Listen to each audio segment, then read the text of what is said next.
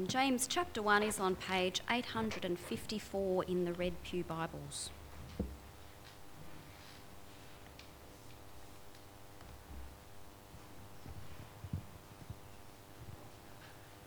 So starting at verse 19. My dear brothers, take note of this. Everyone should be quick to listen, slow to speak, and slow to become angry. For man's anger does not bring about the righteous life that God desires. Therefore, get rid of all moral filth and the evil that is so prevalent, and humbly accept the word planted in you, which can save you. Do not merely listen to the word and so deceive yourselves. Do what it says. Anyone who listens to the word but does not do what it says is like a man who looks at his face in a mirror, and after looking at himself, goes away and immediately forgets what he looks like. But the man who looks intently into the perfect law that gives freedom and continues to do this, not forgetting what he has heard but doing it, he will be blessed in what he does. If anyone considers himself religious and yet does not keep a tight rein on his tongue, he deceives himself, and his religion is worthless. Religion that God our Father accepts as pure and faultless is this: to look after orphans and widows in their distress, and to keep oneself from being polluted by the world. Amen. Father, we thank you for your word. We pray that you would enable us to be listeners, and by your Spirit that we would be those who put into practice what we listen to and what we hear. In Jesus' name, amen.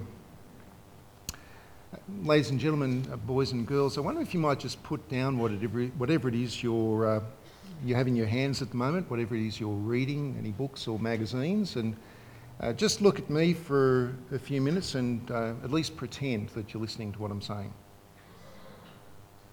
And that way I'll feel a whole lot better about the job that I do.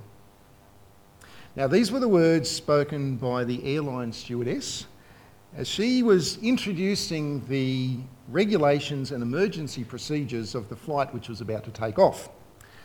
She captured my attention.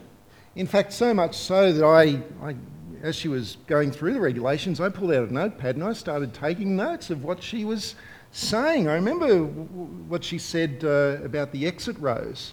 After she had showed us where the exit rows are, she said, look, if we do actually have an emergency landing and you can't remember what I've just said, just follow me.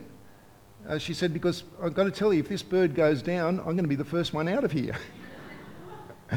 And then she told us this is a non-smoking flight, but look, if you really do need to light up, you can do so outside. So there's a great movie showing on the wing. It's called Gone with the Wind. And I tell you, you want to know what airline that was, don't you? Yeah. Wasn't Qantas. It was US Airways from Las Vegas to Vancouver.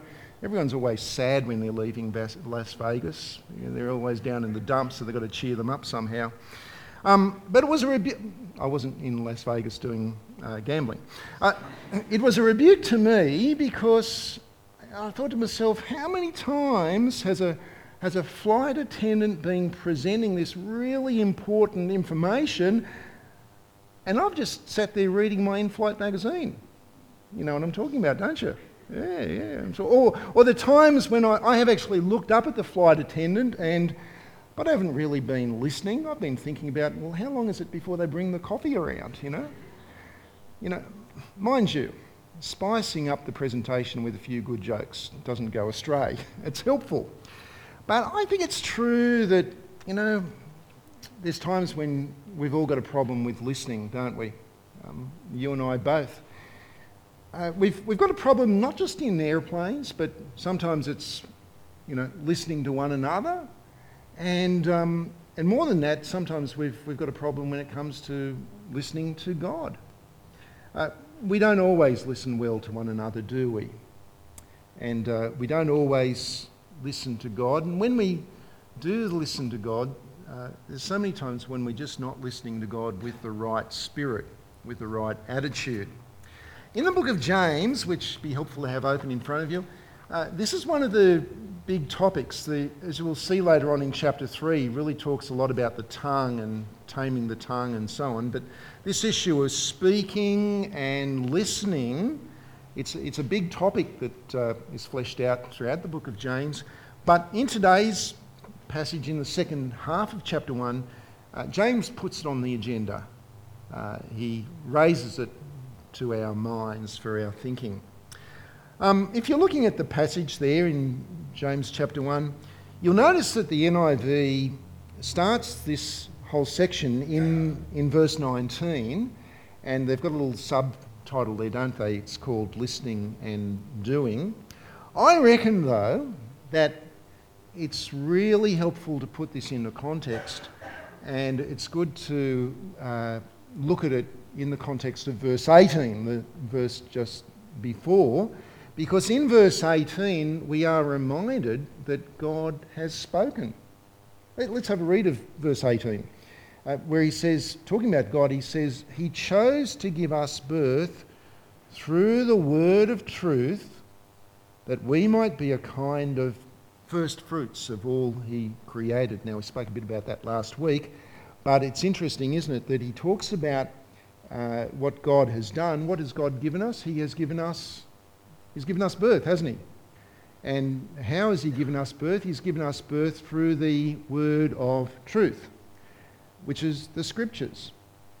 James believes in the scriptures. In fact, throughout James, he refers to the Old Testament and particular characters in the Old Testament. So he talks about Abraham and Isaac. He talks about Rahab.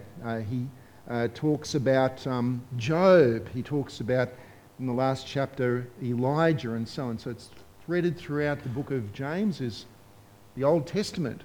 But we know that the word of truth that brings us birth finds its real climax, its central point in the great announcement. The great announcement about Jesus. The great announcement that Jesus, by his death and resurrection, has made it possible for us to be reborn, our sins to be forgiven, and for us to have a new life. And so that's the great announcement, that's the word of truth. And in verse 21, if you cared just to go down to that, what has God done to us with respect to that word of truth? He's implanted it, hasn't he? He's implanted it in us. Now, that's kind of the context here.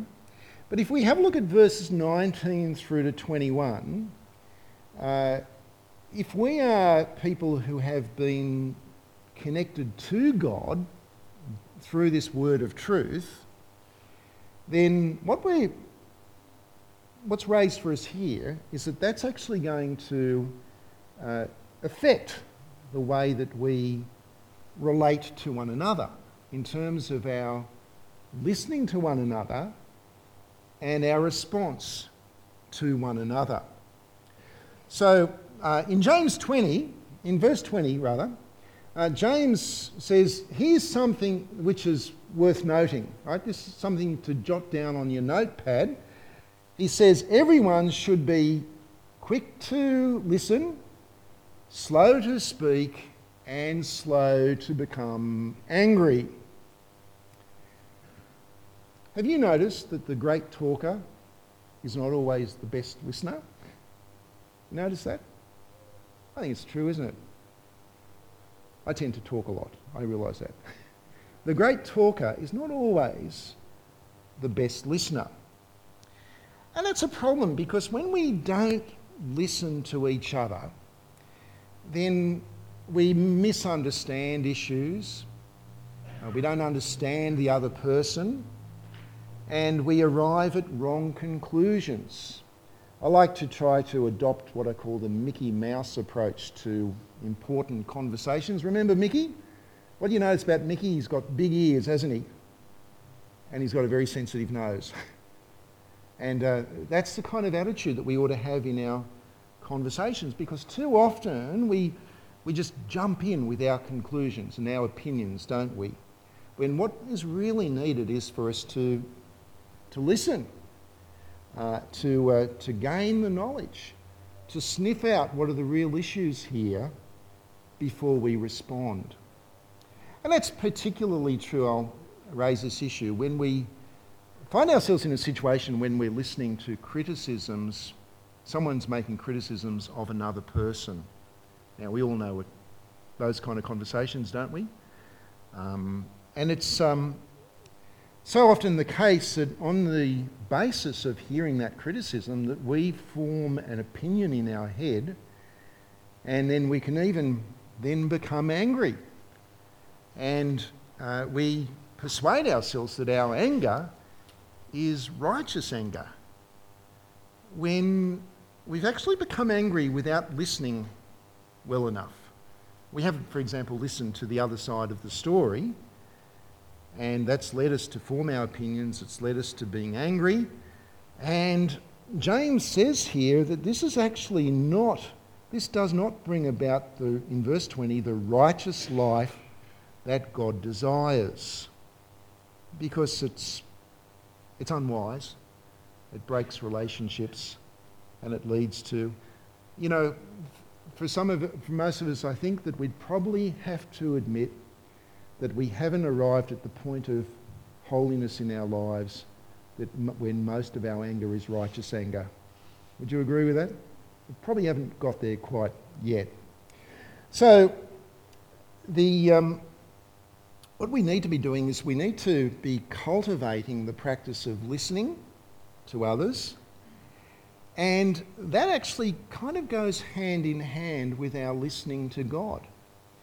Because think about it this way: the person who is slow to listen and is quick to speak and is quick to become enraged, well, they're not likely to be the kind of person who patiently and regularly reads God's word and prayerfully considers areas of their life where they need to repent, because they're not a person who listens.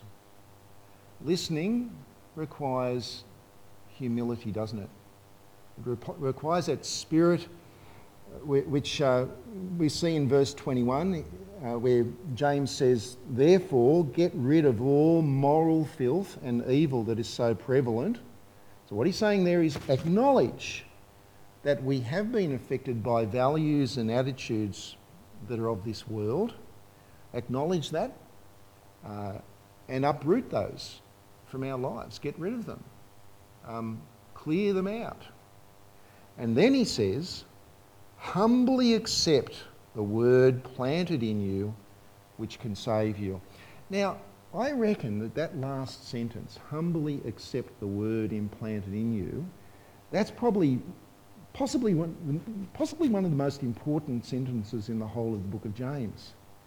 Because everything else that James says really flows from that. It flows from this humble acceptance of the word which has been planted in us. It's one of the key verses of the whole book. Isaiah chapter 66 verse 2 talks about the person whom God esteems. And you remember who that person is? The person whom God esteems is the person who is humble. And the person who is humble is the person who is contrite in their heart and who trembles at God's word. That's what humility is. Contrite in heart and trembles at God's word.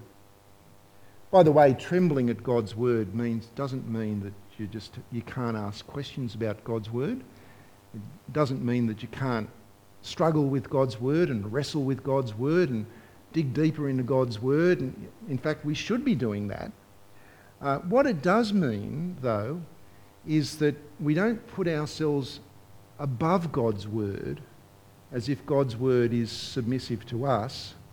What we do is we put ourselves below God's word so that God's word is what's ruling our lives. And that's a different thing. Because when we do that, we've come to the point where we acknowledge that we stop being boss over our lives. And we acknowledge that God is now the boss over our lives. And when we stop being the boss over our lives, we might stop trying to be the boss over other people's lives as well. And we might actually relate to people in a way that is different. We might actually listen to people, recognise that they have wisdom, and we might actually learn from them before we respond. So that even the most opinionated, loud-mouthed hothead can, under God, change to become a humble listener who, when he or she speaks, actually speaks words that are helpful to the other person, words of wisdom. Think about your own experience. Most of us will know of someone at least, or maybe more than just one person, who we've known in our lives who we would consider to be a very, very wise person. Think about the wise people that you know. As I do that, I think, well, what is it about them that makes me think that they're wise? And in my experience, they tend to be patient listeners.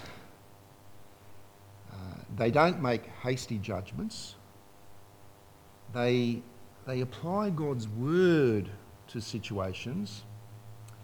And here's the clincher: their words actually match their behaviour, their lives.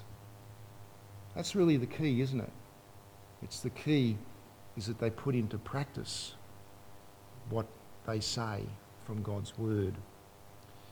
Because in verses 22 to 25, and we'll look at those verses now, James stresses that listening to God's word is simply not enough.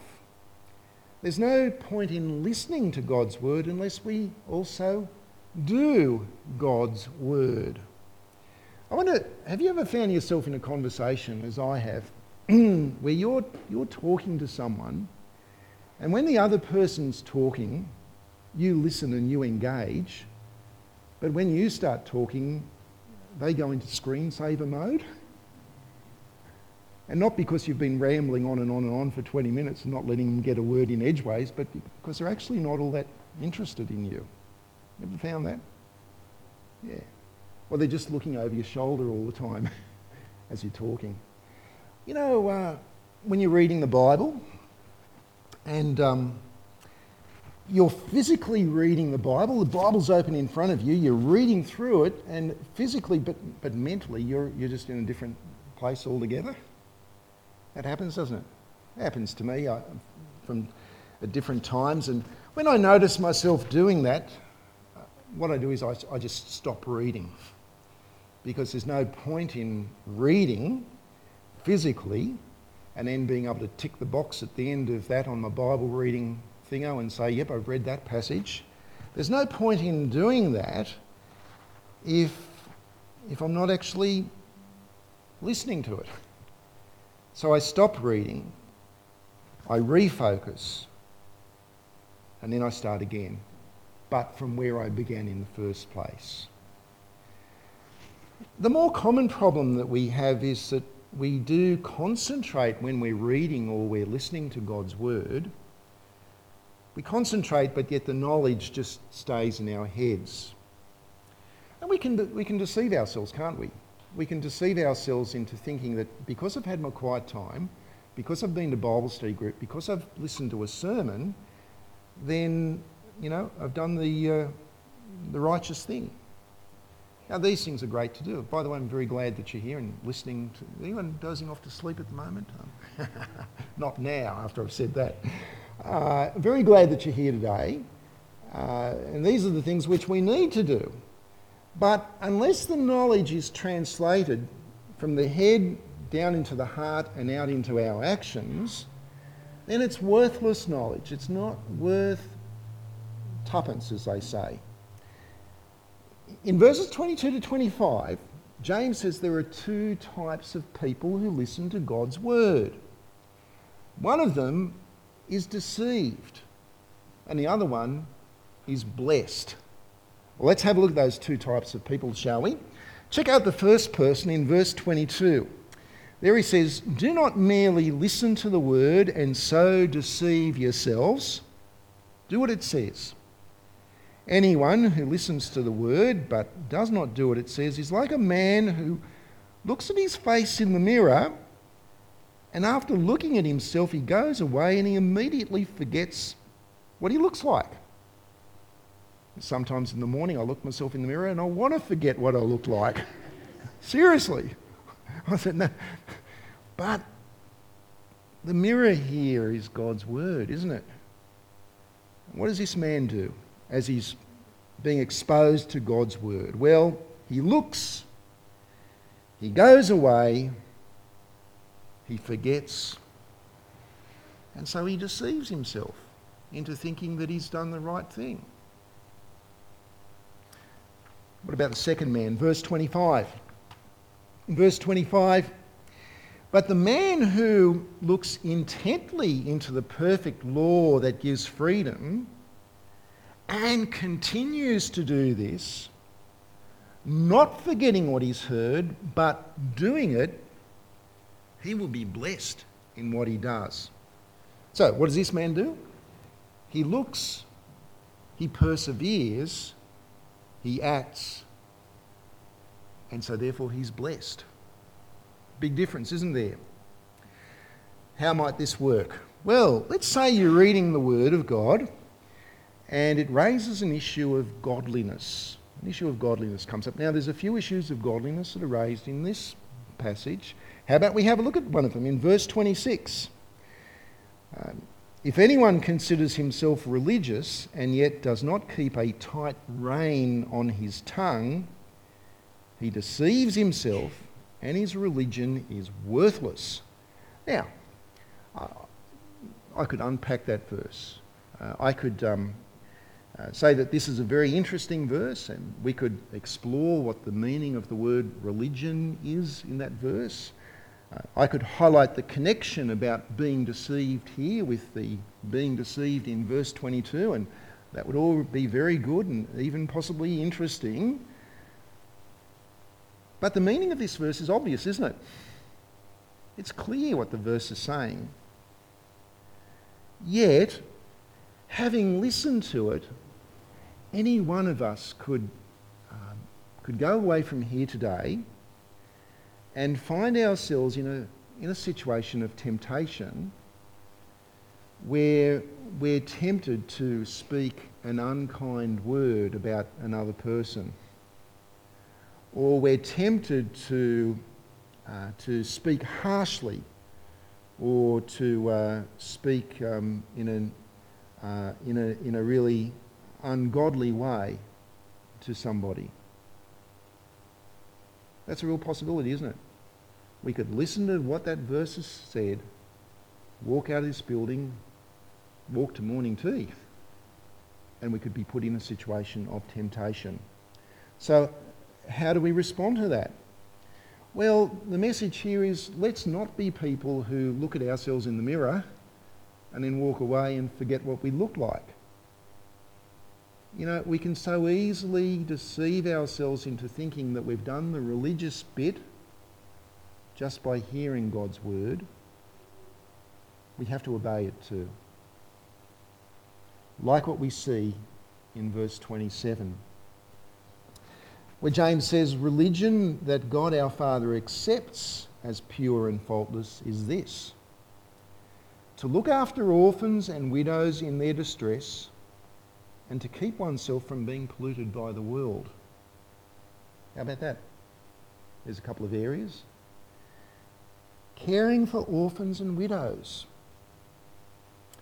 Now, that's a picture, isn't it, of the person whose heart has been changed. Because it involves caring for the vulnerable. It involves caring for people who can't do things for themselves. It involves caring for people who actually it's not within their capacity to repay you. It involves caring for people. It involves simply caring, doesn't it?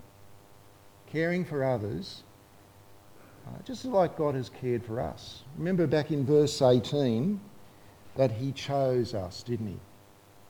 Did we deserve to be chosen? Was there anything good about us? Could we have helped ourselves out of our state of sin and judgment? No. God has helped the vulnerable. He's helped us.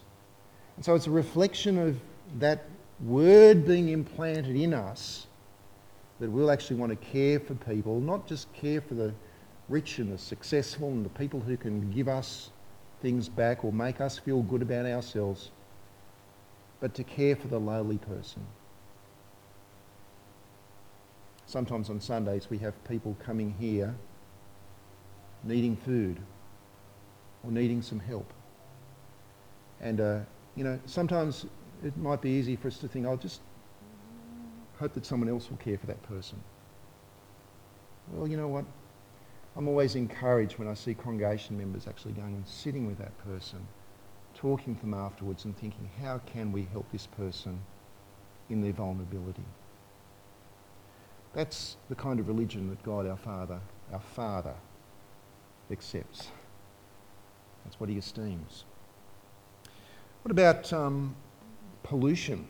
Because James also says that we must keep ourselves from being polluted by the world. Think about it this way. If it was only the big decisions in life or the big pitfalls that could cause us to walk away from the Lord, then in one sense, although we've got to be absolutely mindful of those big pitfalls, those big decisions, but in one sense, being godly might actually be a bit easier if it was only the big issues that could draw us away from the Lord. But pollution is not like that. Unless we're talking about some massive oil disaster like the Exxon Valdez or that big disaster they had in the Gulf of Mexico where there's been a financial settlement this week and so on. Unless it's a big disaster like that, pollution, it usually happens very gradually, in very small amounts, almost incrementally unnoticeable until it's actually happened. Temptation is like that. It's often the steady drip of the day-to-day values of our fallen culture that can end up polluting our hearts. We may not fall into the very big traps, but if we are not people who keep on listening to God's word and listening to God's word again and again and again and thinking it through and then actually putting it into practice in our lives in terms of the way we treat people, in terms of our priorities and so on, if we're not doing that, then guess what? We end up with polluted hearts. We can end up with a lifestyle that is actually not all that much different from the world around us. We can end up living in a way that's not discernibly different from, say, a relatively moral non-Christian, someone who doesn't know Christ. And that's the danger. But it doesn't have to be that way. We don't have to be like the person who looks at the flight attendant but is actually thinking about the coffee. We don't have to be like the man who looks at himself in the mirror and goes away and forgets what he looks like. Because if we go back to verse 25, what happens to the man who listens, who keeps listening, that is, he perseveres and he obeys? He's not deceived, is he? Rather, he is blessed. Why is he blessed? What's the nature of this blessing? He's blessed because the perfect law, we're told, the Word of God, gives him freedom. Freedom. Freedom. Now, some people will say, obeying God, that's freedom? You've got to be kidding. You've got to be joking. How could any intelligent, reasonable 21st century person believe that believing God and his word actually, that oppresses you? That's about tyranny. That's about being constrained. That's about being restricted. That's about not having independence. Freedom, they say, that's independence. It's got to do with being independent. It's got to do with being able to live my life my way, the way that I want to do it, without these constrictions that God might place upon me. But friends, independence, that's not freedom. Would you describe a train as being independent when it breaks free from the restrictions of the track? Of course not. Freedom, that is true freedom, is found when we have the opportunity and the ability to live according to who we truly are. And who are we? We are creatures who've been made in the image of God.